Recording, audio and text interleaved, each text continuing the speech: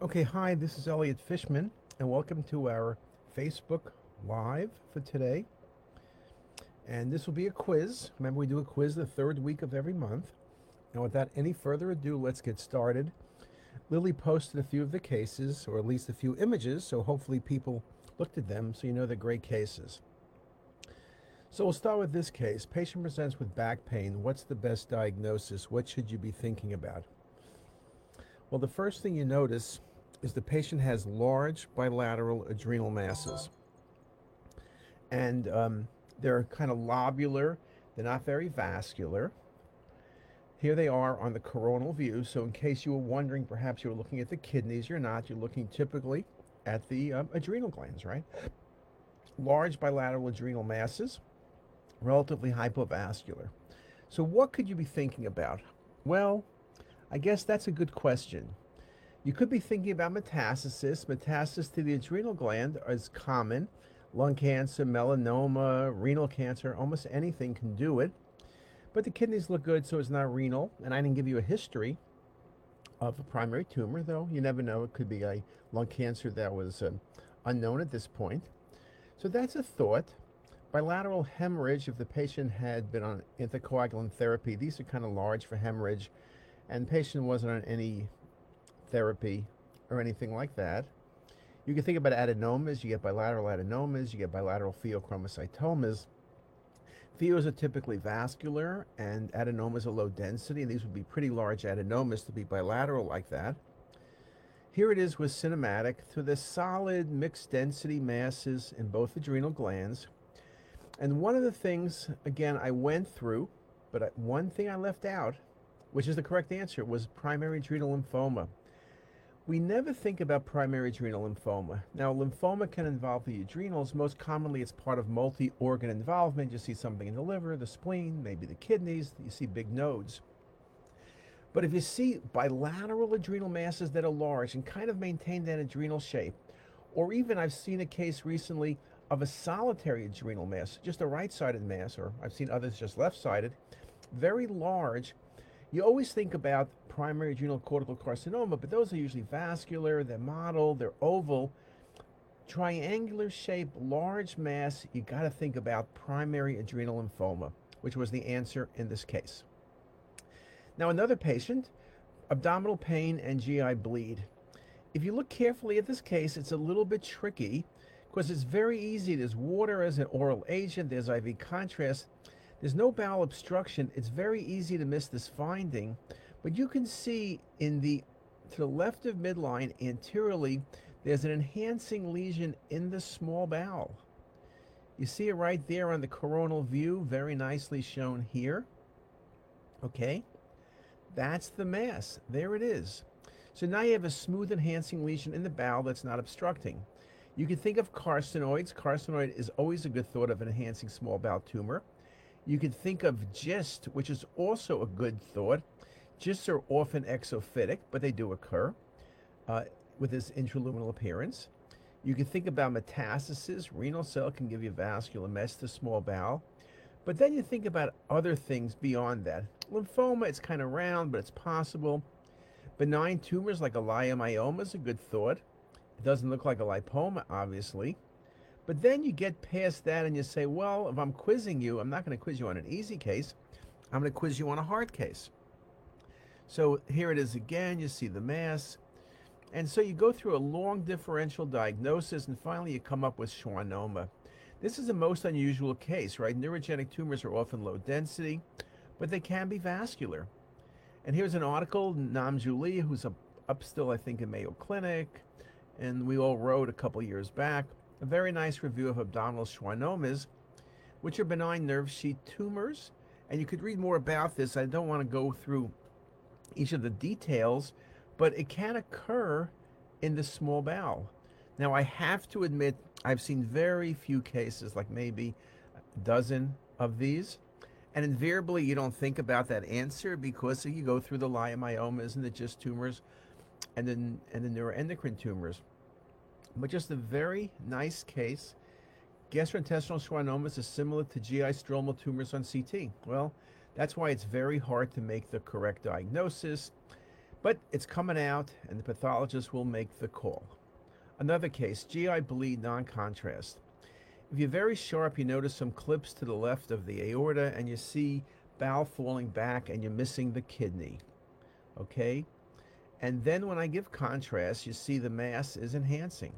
There's the duodenum coming across. That's at level of the ligament of Treitz. Duodenum or jejunum. It's an enhancing mass in a patient who's had a left nephrectomy. Remember we said that Mets, particularly from clear cell, whether it's to contralateral kidney, whether it's to lung, whether it's to bone, whether it's to muscle, whether it's to liver, whether it's to adrenal, or often vascular. And here's a vascular Met to the small bowel with ulceration. You can see where the site of bleeding is. You can see the size of the mass being over 8.5 centimeters. A very, very impressive example of tumor, which was a metastatic renal cell carcinoma to duodenum, just near the ligament of Treitz. So when you do patients with renal cell carcinoma and you're looking for follow-up studies, you got to be careful. Look at everywhere, including the bowel. Also, we've seen Mets to the stomach, so you want to look there as well. Another patient, left upper quadrant pain. That's an impressive spleen.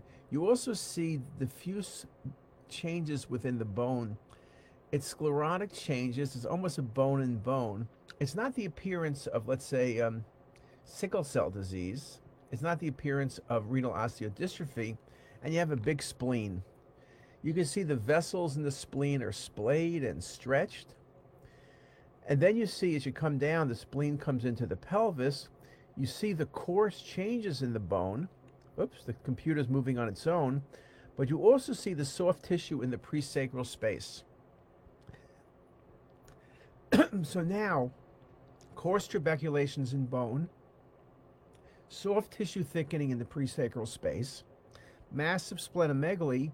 You must be dealing with extramedullary hematopoiesis. That's a classic appearance in the sacrum. And then you say bony changes, big spleen, extramedullary hematopoiesis. What can this be? And then you think about some of the hematologic disorders. You can say, well, maybe the patient has leukemia, maybe the patient has mononucleosis. Mono doesn't give you extramedullary hematopoiesis like this. Leukemia is a thought, but the bony changes really don't look like leukemia. And all the bones are involved, from the pelvis to the sacrum to the spine. Coarse trabeculations, extramedullary hematopoiesis. I'm saying it over and over again to make you think about some of the blood dyscrasias. It's not sickle cell. Sickle cell typically is a small spleen that's autoinfarcted. You have concave changes in the vertebral bodies. But the one you got to think about is thalassemia. Thalassemia, common places like Italy, big spleen, bony changes, chest and abdomen, extramedullary hematopoiesis from the base of the skull through the pelvis, beautiful extramedullary hematopoiesis involving the presacral space, big spleen, and bony changes. Just a wonderful, wonderful case. Now, what about this thing? Let's change directions. Chest pain. Well, you see this, what looks like a partially calcified lesion in the region of the circumflex coronary artery. You can see it again on these images. You can see the patient's right coronary has extensive calcification as well. Patient has coronary artery disease. But how do you explain the circumflex? There it is on a coronal display. Well, that's the appearance, of course. Here it is nicely as we track the vessels. You see the LAD, this is the circ. Large rim-like calcification is classic for a coronary artery aneurysm. Coronary artery aneurysms can occur in any vessel, most commonly the right coronary, but just a beautiful visualization in this case. Okay, another case. Look at the right coronary now. You see aneurysmal dilatation, you see some flow. Here it is on a zoomed up view. There it is on a coronal view. So what are you dealing with? Well, this looks exactly like the last case, except you see better flow within the patient's coronary artery. And that is a coronary artery aneurysm, beautifully shown on the vessel tracking. So we often do coronaries, and we look for coronary artery stenosis. But you need to look for coronary artery fistulas. You need to look for coronary artery aneurysms. Those are some things you need to look for. But also, you'll often detect coronary artery aneurysms not in coronary artery studies specifically, but just chest CTs. Maybe you're looking for a PE, an aorta, or an incidental finding. So coronary artery aneurysms are something to think about.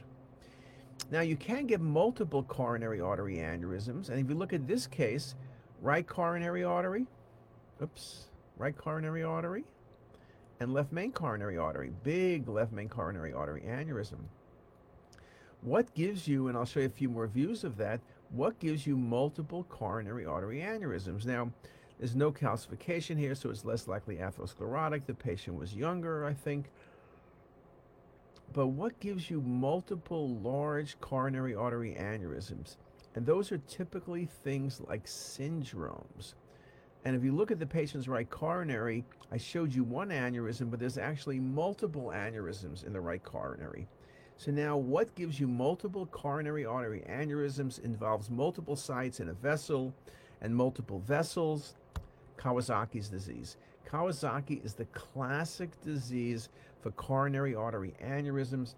It's a board case, it's an imaging case. You're not going to see them that often. And the Kawasaki's is usually children under 2, but sometimes the presentation is into the teenage years and sometimes even later. So just to review coronary artery aneurysm, some of the complications: thrombosis, embolism, AV fistula, spasm, rupture, hemoperitoneum. Coronary artery aneurysms, common causes. I like to put this Kawasaki's on top so you think about it. Atherosclerosis. In the U.S., the number one cause of coronary artery aneurysms is atherosclerosis. Worldwide, it's Kawasaki's. But some of the other vasculitis, Takayasu's, which is a large vessel disease. Patients who had procedures, you can get aneurysms, right? Trauma, Ehlers-Danlos, and Marfan's are some of the other possibilities. And again, hereditary connective tissue disorders like Marfan's and Ehlers-Danlos can give you coronary artery aneurysms. We see lots of those patients, but coronary artery aneurysms, short of reimplantation of the coronary arteries, is indeed rare. And I guess I should mention the thought of aneurysms that are related to infectious, like pseudoaneurysms, mycotic aneurysms, and the like. Another patient, this is a little bit simpler, large anterior mediastinal mass in a patient with chest pain. This is a classic, easy diagnosis. Anterior mediastinal mass. So without even looking, you say teratoma, thymoma, you say lymphoma, you say teratoma, right? But now you look at the mass, now you're looking at the scan, you say, oh, soft tissue mass, it has fat and has calcification. Thymomas can calcify, though rarely, but they don't have fat. Lymphoma can calcify post-treatment, but does not have fat. Thyroid can have calcification, substernal extension, way downward, but doesn't have fat. When you see fat in a mass, you see it in the pelvis. You put this lesion in the pelvis in a female, it's a teratoma. You put it in the anterior mediastinum in a female or a male. You see it very nicely here on the sagittal views. Basically, now we're calling this a teratoma. Beautiful example in 3D of a mature teratoma of the anterior mediastinum. Okay, what about this case? This is a great case. When you look at it, you see soft tissue surrounding the arch, extending up into the left subclavian artery. It's infiltration. You say, well, am I dealing with intramural hematoma? You could think about that, but the way it's extending along the vessels, it's going too far, it's too much. Look at it on the sagittal view. It's going literally around and around. Usually with intramural hematomas, it's eccentric. But here it's really looking like a mediastinal mass. You're even considering a tumor. But if you look further down, you see that it's also infiltrating the abdominal aorta, and it's infiltrating around the patient's celiac and SMA. What are we dealing with here? Infiltrating process, the aorta, multiple sites. And what if I showed you the kidneys? Voila. All of a sudden, perirenal space infiltration. Yes, if this was the only finding, we were doing a tumor board or a discussion, then we could say lymphoma. We could say extramedullary hematopoiesis. We can say hemorrhage. We can say lymphomatous infiltration. We could say several things beyond that. But you give me this appearance and you give me the aorta, Infiltration, the perirenal spaces bilaterally. One of the diseases we don't think about that much is Ehlers-Danlos disease. Just a wonderful, wonderful example of, not Ehlers-Danlos, Erdheim-Chester. Blah, blah, blah, blah. I said the wrong thing. Classic Erdheim-Chester. Renal involvement, very common. That perirenal involvement, very, very classic. And then periaortic infiltration. Just a wonderful, wonderful, it's as good a case as you can possibly find of Erdheim-Chester disease. Okay? Very good. What about this case? Patient with fever, mass-like process right upper lobe, nodules, both upper lungs, particularly the right, some patchy nodules as we look through the rest of the lung fields. What are we thinking about? Patient also has extensive adenopathy. Perhaps we're dealing with a malignancy, right? That's a good thought. Maybe the patient has lung cancer with lots of nodes. Maybe it's lymphoma with lots of nodes and mass in the lung. That's always a possibility. But what if I said this wasn't malignancy? You got to also think about infectious inflammatory. What gives you multiple nodules, a large nodule mass like we see here, adenopathy, see a well here, sarcoidosis. Yes, you could think about TB, but TB nodes are often calcified. The appearance of large bulky nodes, particularly in a younger patient, you got to think about sarcoid. But I will tell you, this is a great example of sarcoid really simulating lymphoma. And again, sarcoid gives you upper lobe predominance of lung nodules, lung masses, alveolar type infiltrates. Sarcoid's a great mimicker of many things, so always something to consider.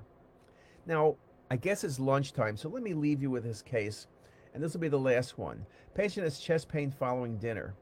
If you look carefully, there's something in the distal esophagus. It has fat density and soft tissue density. If you look at it on the sagittal view, look at all of this fat density. My friends, the patient swallowed something. What has solid and fat density? A cheap steak. This is a steak. Patients, it's a classic thing. Patient starts choking. Typically, it's associated with inflammation, but it's choking lower esophagus due to ingested food. Obviously, any food can cause obstruction, but the classic thing is a piece of steak. Just a beautiful example.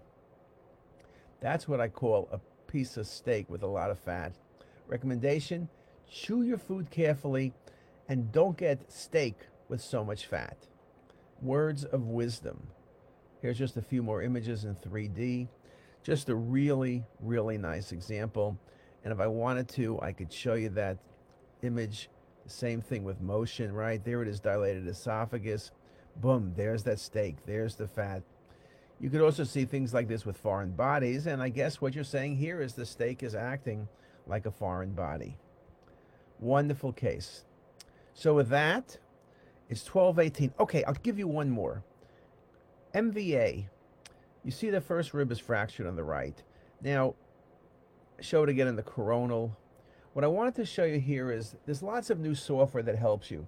I think counting ribs is a pain in the butt on CT, and missing rib fractures is also is a pain in the butt too, but it can be easy to do. There's new software. This is some software from Siemens which tracks the ribs, then lays the ribs out. You can scroll through this with motion. Just a very, very nice example of the rib fracture on the right. So again, it's not perfect, this technique, but I think it really does help you out. So with that, we got a rib fracture, we got steak for lunch, get a good steak. We had a whole bunch of great cases. I hope you enjoyed it. And with that, I hope you have a great day, and we'll see